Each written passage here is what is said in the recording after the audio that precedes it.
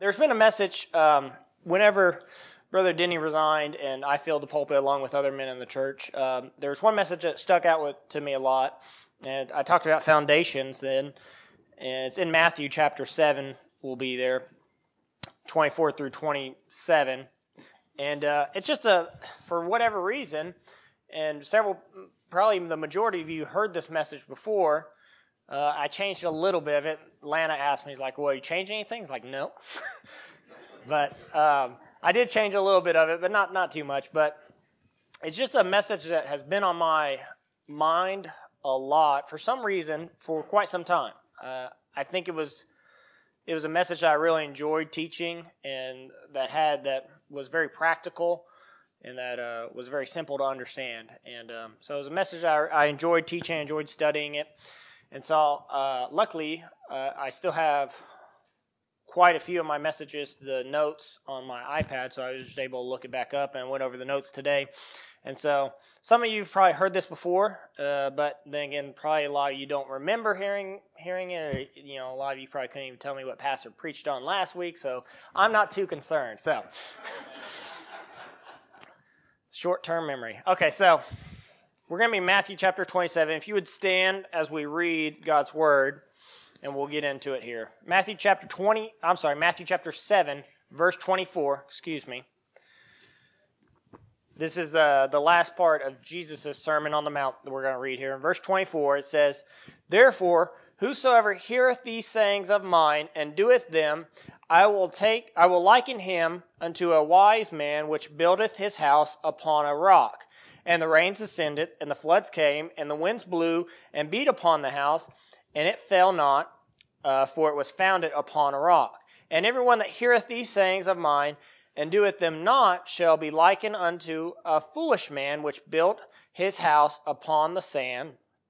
And the rains ascended, and the floods came, and the winds blew, and beat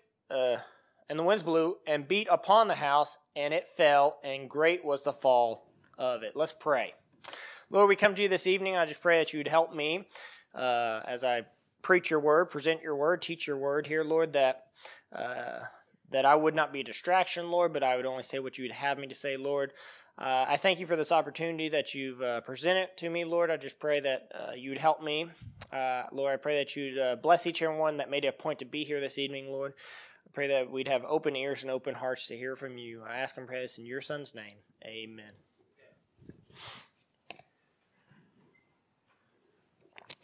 So talking about foundations this evening.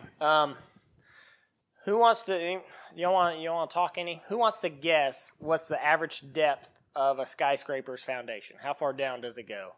So that'd be like the piers that they put down in the ground. Anyone want to throw a number out there? The average. Brother Terry? 100, 150, yep. 100's what Google showed me, but it's pretty far down there. What's the tallest building in our hemisphere? Anybody know?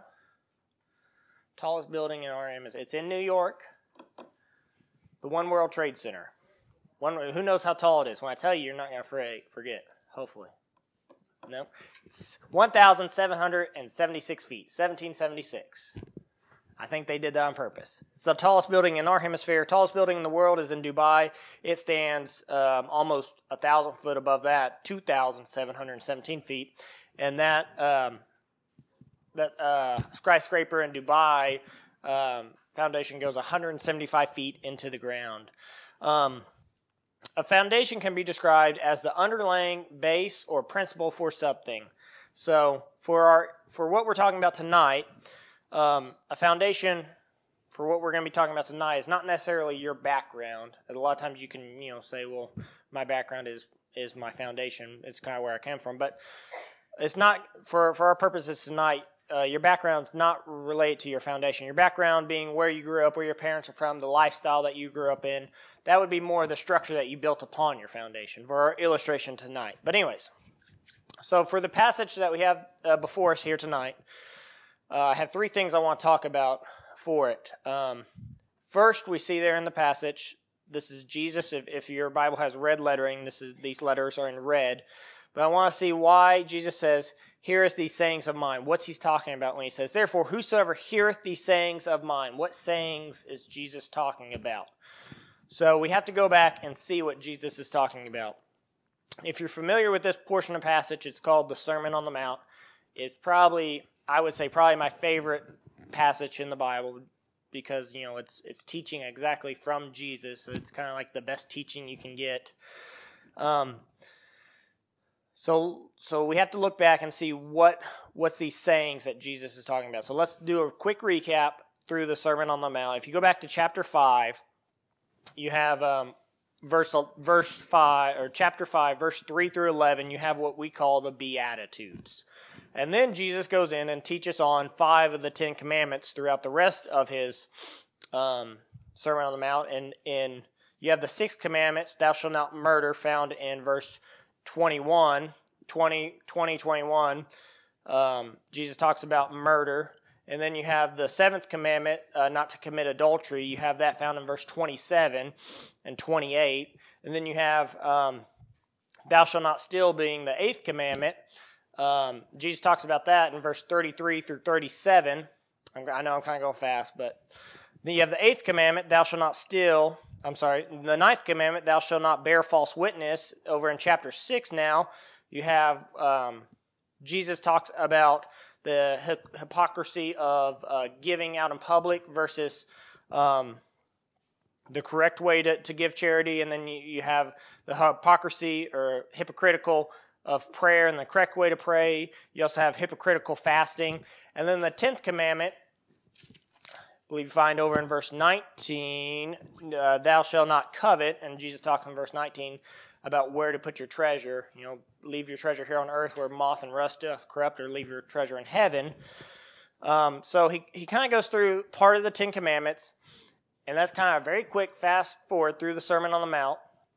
And then Jesus goes here where we are right now in verse 24, chapter 7. He says, "Therefore whosoever heareth these sayings of mine." So that's what he's talking about, what he just preached on, okay? These sayings of mine, found in verse 24 and 26, are referring to Jesus' teaching in the Scripture. Okay, so that's kind of the, you say, foundation of what we're teaching. That lays the ground for it. So, two other points that I want to make, and the first point was pretty short, obviously, but the 2 other points are the storms and the foundations themselves. So the storms. In this passage, we find 2 different situations.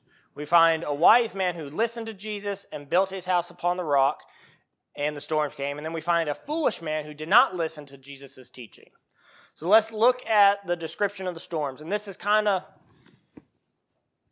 what drew me to this passage right here. If you look in verse 25, you'll follow along with me. It says, "And the rains ascended, and the floods came, and the winds blew and beat upon that house." Now that's talking about the man that built his house upon the rock. Now, if you jump down to verse 27, it says, "And the rains ascended, and the floods came, and the winds blew and beat upon that house." Now, that's talking about the man who did not listen, did not heed the teaching of Jesus, and built his house, his spiritual life, upon the sands. Now, do y'all notice any similarity in the storms? Hopefully you do, because they're like identical. They are identical. The storm that the man who built his house upon the rock, built his lifestyle upon the teachings of Jesus, the storm that is described is the same storm that gets described upon the man that builds his house upon the sand, upon not Jesus' teaching. So what's the purpose of that? What's the point of me bringing that to your attention? I will tell you. I'm glad you asked. The purpose is the fact that I'm trying to draw from this passage and bring to your attention is the storms of life are the same for believers and non-believers. You don't get a pass on life storms just because you're a follower of Jesus. It just does not happen. Storms are a reality in our lives. They are part of our lives. Whether you want to admit it or not, they are there and they will come. They have come. There's enough life experience in this room that people have been through not only physical storms, but spiritual storms. Here, what do we call ourselves here in Moore? I was asking my wife this. Are we called Moridians? Morons? I don't know. But if I if I asked somebody that lived in Moore on May 23rd, 2013, anybody live in Moore on May 23rd, 2013? Some people did, or lived in the surrounding area, and asked you about that day. Could you tell me about that day? You could, because you lived in Moore. The people that did not are kind of like, well, it happened on May 23rd, 2013. Or if I say I did not live here this time, but if I asked you, where were you, or what happened on May 3rd, 1999? If I present that question to you, and you are a moron, a person that lived in Moore, you could probably tell me about that day. You could tell me what happened that day. The things, if you don't know, on May 23rd, 2013, there was a tornado that hit Moore, Oklahoma. Did an estimate $2 billion in lost dollars, 210 mile per hour winds, and 24 fatalities. May 3rd, 1999, is estimated $1 billion lost. Today's value would be about $1.5 billion. Had a 301 mile per hour wind, which I was told before that was the highest wind recording on Earth. And there was 36 fatalities. So I did not live here May 3rd, 1999. I remember it because we had friends that lived in Moore, but I was living in Texas at the time. But I can tell you very vividly about May 23rd, 2013, because I went through a storm that day. I remember I worked a 2 to 2 shift that day, so I got up at 1 in the morning and went to work, and got off at 2 in the afternoon, came home, took a shower, and I remember the tornado sirens going off after that, and Lana calling me, and she saying, hey, you need to leave. And I was like, oh, I'll be fine. And ended up leaving the house. I remember because I just got out of the shower, so I had my Crocs on for my shoes was what I had on. And so I left the house, and I drove down on the service road of I-35 to that Free Will Baptist College, which no longer is Free Will. It's called something else now. Randall University now. And I watched the tornado go through Moore right there, and just kind of on the side of the road. And I remember I was driving back to my apartment, and I remember things that I seen that day that I've never seen before. Cause I lived on 19th Street, and just it was very close to home. Obviously, damaged the windows and everything. And I remember I got out of my truck when I got back to the apartment. I stepped on a nail. First thing I stepped on when I got out of my truck, and I was wearing my Crocs, so I went all the way through the Crocs. And I remember there was just a bunch of us gathered at the front of my apartment complex. We lived at the Fairways on 19th Street. And I remember just staying there and watching first responders go in. I remember, and this is a very vivid memory to me, I remember seeing a woman in the back of a truck and a paramedic holding a IV bag in the back of a truck, and she had a desk leg put through her calf from like a desk leg you'd find at school. And it's a very vivid memory to me. And I can tell you all that, even though that's many years ago now, is that because I went through a storm that day. And the point I'm trying to draw is when you go through a storm, you remember it. It's something that sticks in your memory, whether it's a physical storm or a spiritual storm in your life, you remember it. One more story, and this was a different kind of storm, but it was still a physical storm that when I was in high school, I believe I was a sophomore in high school, and I lived outside Eufaula, Oklahoma, and we had a really bad wildfire season that year. And I remember living in rural Oklahoma, you kind of go out and fight your own fires. And I remember it being very scary seeing, if you've ever seen wildfire move with high winds, it's very frightening. And I remember helping one of our neighbors as we were trying to fight fire around his house. And it's just a very vivid memory to me, late at night. And it's just trying to drive home the point that storms kind of stick in your mind. You kind of have a mental image of a storm. So going back to the fact, though, that Christians are not immune from storms. We're not immune just because you decide to follow Christ, just because you've decided to take your life in a certain direction to follow Jesus Christ does not eliminate the fact that you're going to not have storms in your life. You're still going to have storms. Storms in life can cause severe pain and hurt in your life. Whether you follow Jesus or not, you must understand that storms will come. You could have the loss of a loved one, the loss of a job, a marriage problem, a car accident, money problems. All these could be different storms in your life that probably many of us have been through some kind of storm like that, or perhaps that very thing.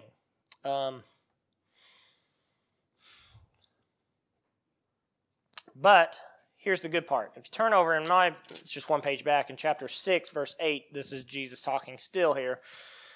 This is the good thing, though, that you can look at and think about when you're going through a storm, which it may be hard, but especially the hindsight after going through the storm. Verse 8, chapter 6, verse 8 says, "Be not ye therefore like unto them, for your Father knoweth what things you have need of before ye ask him." You can draw comfort from that verse right there because of the fact that the storm that you faced whenever, or let's try to make it a little more realistic, the storm that you are going to face next month, that you don't know is there, but that storm that you're going to face, God already knows about it. It's not going to catch God by surprise at all. He already knows that storm is headed for your life, but it doesn't change the fact that he loves you and that he wants the best for you and that he already knows what you need before you even ask. God knows the storms that you're going to face before you even face them. Sometimes storms are hurricanes or tornadoes or hailstorms, but sometimes they come in forms of spiritual attacks. It's just, storms are no fun, but it's just part of life. Often people will ask this question when they see somebody go through a storm is, why do bad things happen to good people? Have y'all ever heard that question before? I don't have a good answer for it. I'll tell you, I don't. But I know that God's still in control all the time. The hurricane that just missed Florida by, what was it? It was just 3 weeks ago that missed Florida by a little bit. I'm drawing a blank on the hurricane's name. It really went over the Bahamas and kind of really slowed down and just pulverized the Bahamas. Anybody remember the name of the hurricane? But I'm drawing a blank. But so I get off at midnight, and I listen to a lot of different talk radio. And the talk radio I was listening to during that event, somebody was making the case, and they were talking. I don't know, because I just turned the radio on. I don't know the whole situation. But they were talking about how so many people were praying that this hurricane would go around and miss Florida. And they're saying, do you believe that God, heard all these people's prayers and that God allowed this hurricane to, kind of miss Florida? And the person's response was, well, if you hold to that belief, then you also have to hold to the belief that God hates the Bahamas, because then he just let. So, and you kind of see where I'm going there, but there's no reason, there's no good answer for why bad things happen to good people. There is a reason. Yes, God has a purpose in everything he does, but the fact is, and take it or leave it, but you're going to have to go through storms in life. They're no fun. They're part of life. So we looked at to see what Jesus was talking about when he said, when he was saying, follows these sayings of mine. We looked back at the kind of overview of the Sermon on the Mount, and then we looked at the different descriptions of the storms and how the description's the same. Now let's look at the one part that was different in the story, the foundation. Actually, there's two different parts in the story. So verse 24, therefore whosoever heareth these sayings of mine and doeth them, I will liken him unto a wise man which built his house upon a rock. So that's one man's situation. Then verse 26, and everyone that heareth these sayings of mine and doeth them not shall be likened unto a foolish man which built his house upon the sand. So you got two different structures here. You got a structure that's built upon the rock and a structure that's built upon the sand. You got the same storm applied to both of them, but you have different foundations. My experience in building, it's not great, but when we moved from Texas when I was 12 or so to Oklahoma, we built our own house. Pretty much built everything ourselves, and I learned a lot about framing and sheetrocking and painting and plumbing and electrical. But I remember the foundation, and we didn't do a slab foundation. We did ours off the ground just a little bit, And I had no knowledge really going into it, but I remember how deep down it seemed like that we dug our foundation, and then we put piers underneath that, and it was just, I guess it's kind of eye-opening to me, and the different kind of foundations. So I have a little bit of knowledge on actual foundations, but then I also have a little bit of knowledge on foundation with sand, because I remember going to the beach when I was a kid and building sandcastles. Anybody else ever do that? And I remember sandcastles did not last very long. I remember we took a family vacation to South Padre one time. I remember building a sandcastle and then coming back the next day and it not being there. Has anybody else ever had something like that similar happen? Yeah. So I have experience in both kind of foundations, but the foundation with sand, obviously, you don't have any firmness. You don't have anything holding it together. The first man was wise, and he listened to Jesus' teaching and built his house upon the rock. The second man was a fool who did not listen to Jesus' teaching and built his house upon the sand. So the rock. So what is the rock that Jesus is referring to here? The rock is God. It's God's word. That's ultimately what Jesus is referring to here. He's referring to actually, the ones that listen to my teaching, the teaching that I just taught, God's word. I will liken him to a wise man that built his house upon the rock. Psalms 18:2 says, "The Lord is my rock, my fortress, my deliverer, my God, my strength, in whom I will trust, my buckler, and the horn of my salvation, and my high tower."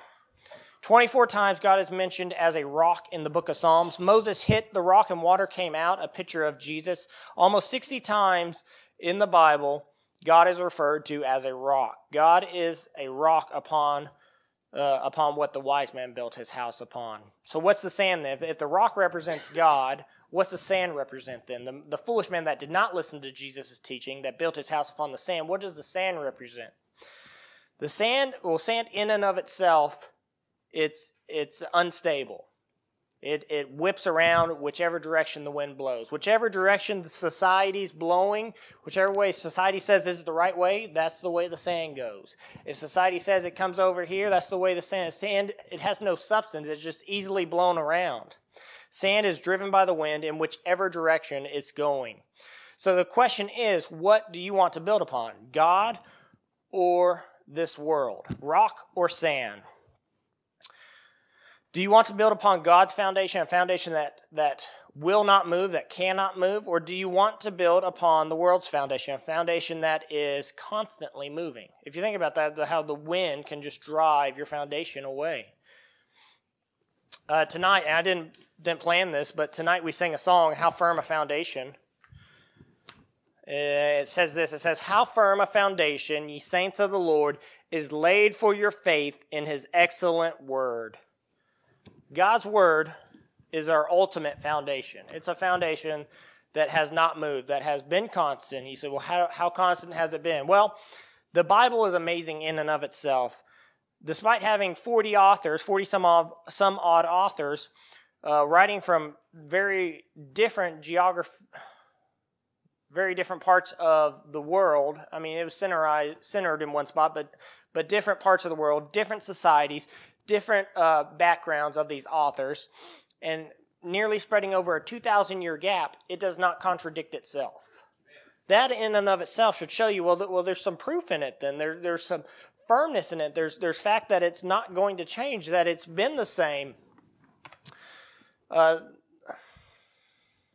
song, "On Christ the solid rock I stand, all other ground is sinking sand." All other ground is sinking sand. You have a choice in your Christian life. God's not going to force you to build your house upon his principle, upon his word. God gave you your free will to do as what you want. You don't have to build your house upon something that is grounded and true and has been proven.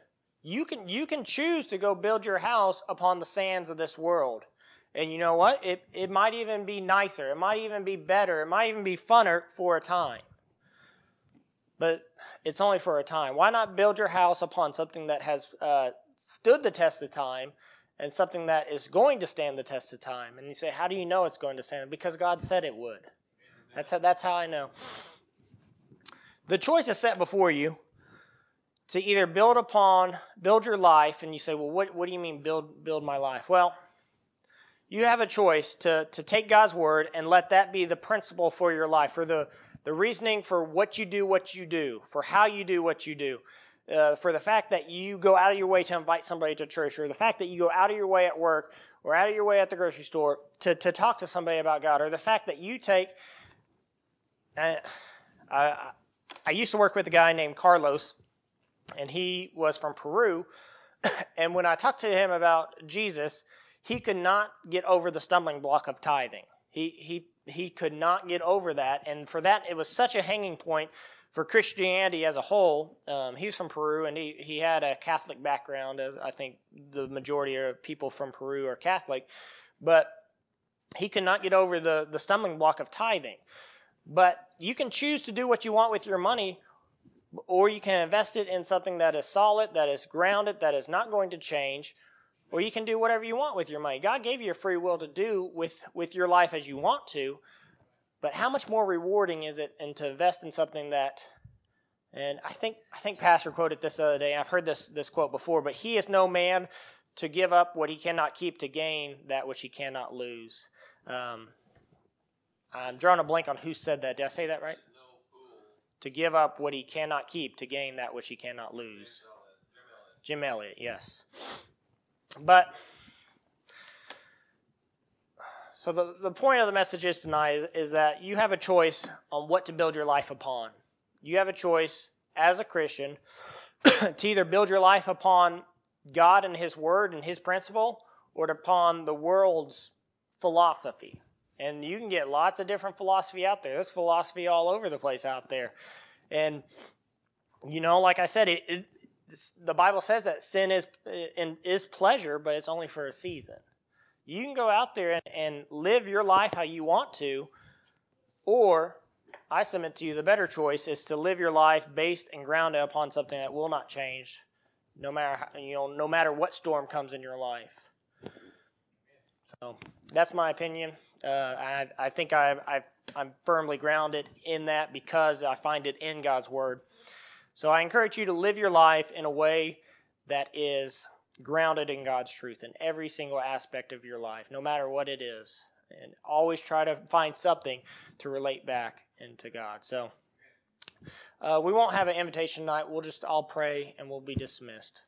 Lord, we come to you this evening, and we are grateful for the opportunity that you presented me and everyone here, Lord, just to hear your word, to proclaim your word, Lord.